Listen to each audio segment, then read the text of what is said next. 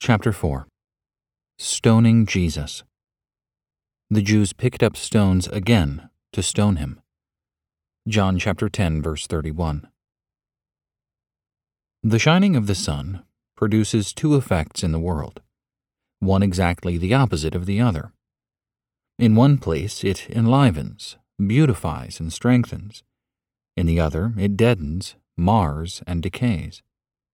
It is the same with the gospel of Christ. It is unto some an aroma from life to life, and to others it is an aroma from death to death. 2 Corinthians chapter 2, verse 16. So it was with the coming of Christ into the world.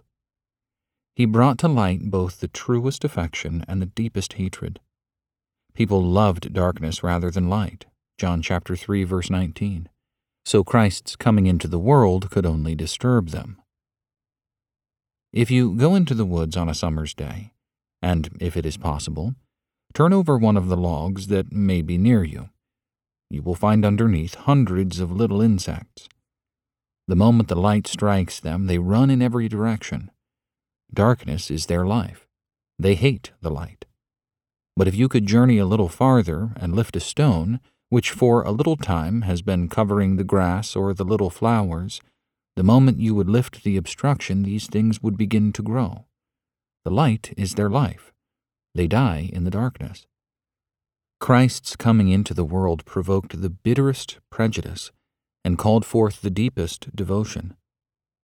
Simeon, a devout man, was in the temple when the young child Jesus was brought in, and he took him up in his hands and blessed God and said, "Now, Lord, you are letting your bondservant depart in peace, according to your word, for my eyes have seen your salvation." Luke chapter 2, verses 29 through 30. It was just the opposite with Herod. When the king heard about Jesus, he sent the wise men that he might find out through them where he was, and when they did not return, he was exceedingly angry and commanded all the children to be slain who were 2 years and under, who were in Bethlehem and in all the coast thereof, according to the time which he had diligently inquired of the wise men.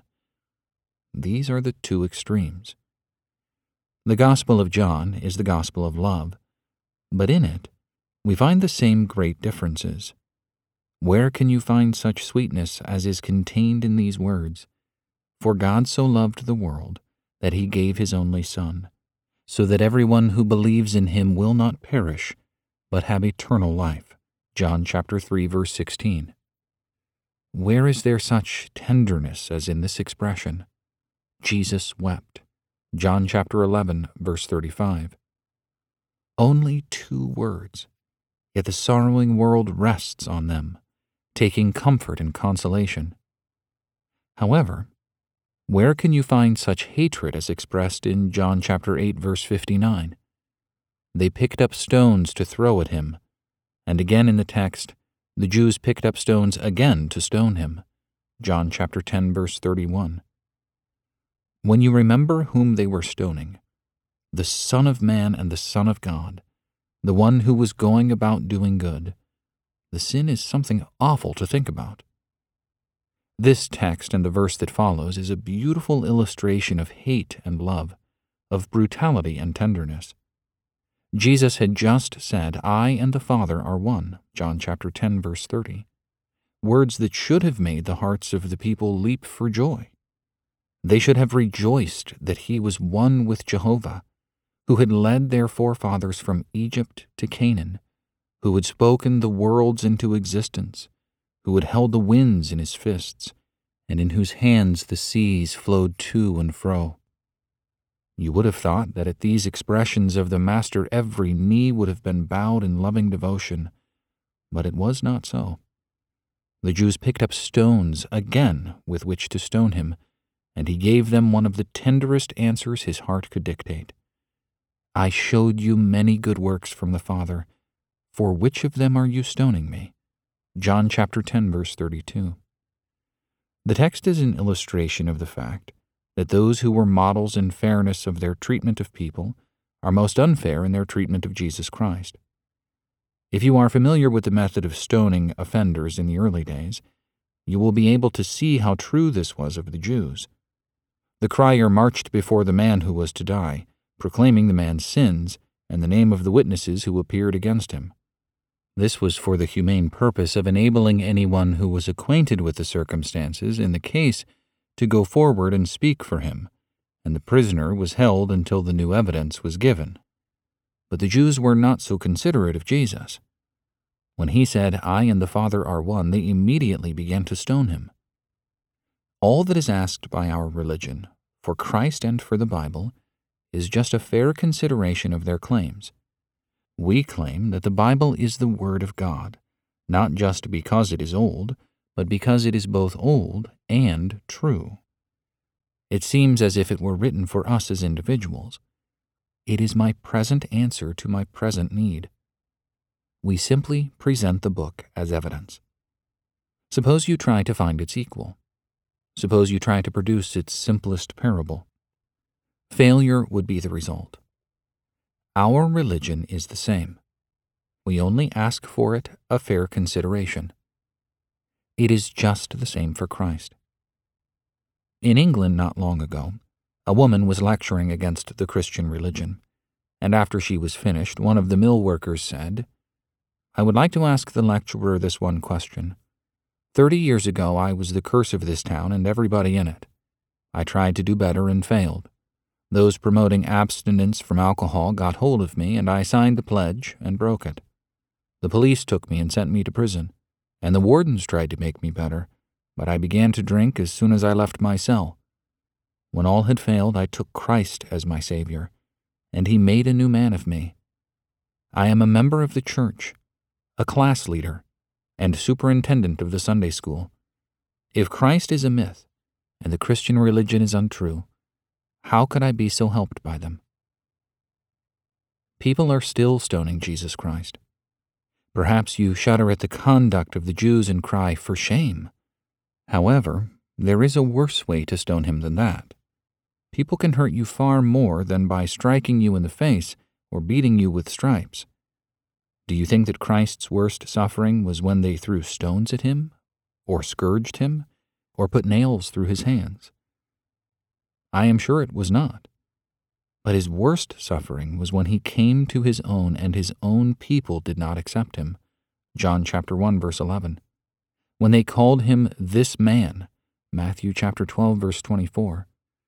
When he was in Gethsemane in agony, when he was on the cross and felt so forsaken that his heart broke. If he were here today in the flesh as he is in the spirit, I am sure there are ways we could hurt him more than by picking up stones and throwing them in his blessed face until his eyes were blinded by the blood drops falling down. Inconsistency. Have you ever noticed the sadness that pulsed in the words of our Savior at the Last Supper when he said, "One of you will betray me," Matthew chapter 26, verse 21, or when he was walking with them toward the garden and said, "You will all fall away because of me this night," Matthew chapter 26, verse 31, or when he was in the garden and we hear him saying, "You men could not keep watch with me for 1 hour," Matthew chapter 26, verse 40. The stone that hurts Christ most is not the one that is thrown by the unbelieving world, for he expects that. The stone that hurts him the most is the one that is thrown by his own people. There is only one stone that they can throw at him, and that is the one of inconsistency, by talking one way and living another, by confessing him with their lips, but denying him in their walk. Every step you ever took in the wrong direction was a stone thrown at Christ. I heard about a young lady who was engaged in the greatest amount of pleasure and amusement, nearly forgetful of her loyalty to Christ. One day she was asked by her companions to go to a certain place, but she refused, on the ground that it was Communion Sunday in the church. In amazement, her friends asked her, "Do you go to church?" If the world does not know that we follow Jesus, if our friends do not see it, we are taking up stones with which to stone him. Hatred. On the part of those who are not his followers, with some it is absolute hatred. Certainly this was the case with the Jews. You read in the text that they picked up stones again. The first time we read of them stoning Christ is in the 8th chapter of John, and it is supposed that they were near a place where stones abounded, so it was very easy to pick them up. The second time they were near Solomon's porch. It is a question if there were any stones to be found there, so it is thought that they carried them all the way, perhaps only dropping them as they listened to his speech, by which they were so enraged that they bent down and picked them up and threw them at him. Are you throwing these stones at Christ? Remember that he said, "The one who is not with me is against me." Matthew chapter 12, verse 30. Indifference. With many people, it is the stone of indifference. It was one of the first stones thrown at him in the world. It began at the manger, continued at the cross, and is still being thrown. With curling lips and brazen contempt, people said, "Is this not the carpenter's son?" Matthew chapter 13, verse 55. When he was on the cross, they said in derision, "He saved others, he cannot save himself." Matthew chapter 27, verse 42. It is now the 9th hour, and darkness has covered the place. Listen, his lips are moving. Eli, Eli, Matthew chapter 27, verse 46. Surely this will move them. But someone says, "This man is calling for Elijah. Let us see if Elijah comes to save him." Matthew chapter 27, verses 47 and 49. This is all like the gathering of a storm to me. First, the cloud was the size of a man's hand, that is, at Bethlehem. The cloud is larger at Egypt, heavier at Nazareth, and darker in Jerusalem. Then he comes up to the Mount of Olives, and the cloud seems to break as he cries out, "Jerusalem, Jerusalem." Matthew chapter 23, verse 37. Have you been indifferent to Christ? Anything is better than that. It is better to publicly oppose him than to be a believer in name, but to deny him by your life. How can you be indifferent to him? A man working on one of the railroads in the state of Indiana discovered one morning that the bridge had fallen, and he remembered that the train was due. He started down the track to meet the train. He saw it coming, and he raised his hands and pointed to the bridge. However, the train kept coming, having no time to lose. The man threw himself across the track, and the engineer, thinking him a madman, stopped the train. The man arose and told his story, and saved the lives of hundreds. Christ did this for you. He purchased your redemption by giving himself, whether you have accepted this salvation or not. Will you stone him for that? Unbelief. When he said, "I and the Father are one," John chapter 10, verse 30, they threw another stone at him. That was unbelief. Indifference was hard to bear, and hatred cut like a knife. But unbelief was the crowning sin of the Jews. Many are hurling it at him today. He has promised to save us if we only believe, and we need only to trust him to be saved. A little girl in Glasgow, who had just found peace, was heard counseling one of her playmates in this way. "I say, lassie, do as I did. Grip a promise and hold on to it, and you will be saved." There is salvation in the child's words. Now read the verse that immediately follows the text. "I showed you many good works from the Father. For which of them are you stoning me?" John chapter 10, verse 32. It is supposed that some of the Jews had actually struck him with a stone, and this drew forth from him words tender enough and heart-rending enough to turn aside the hatred of one who had a heart of stone. Do not stone him. Because of what he was, they called him the bright morning star, Revelation chapter 22, verse 16. The fairest of all the children of men, the most outstanding among 10,000, Song of Solomon chapter 5, verse 10. Oh, that we might have our eyes open to behold him. 50 years ago, there was a war in India with England. On one occasion, several English officers were taken prisoners. Among them was a man named Baird.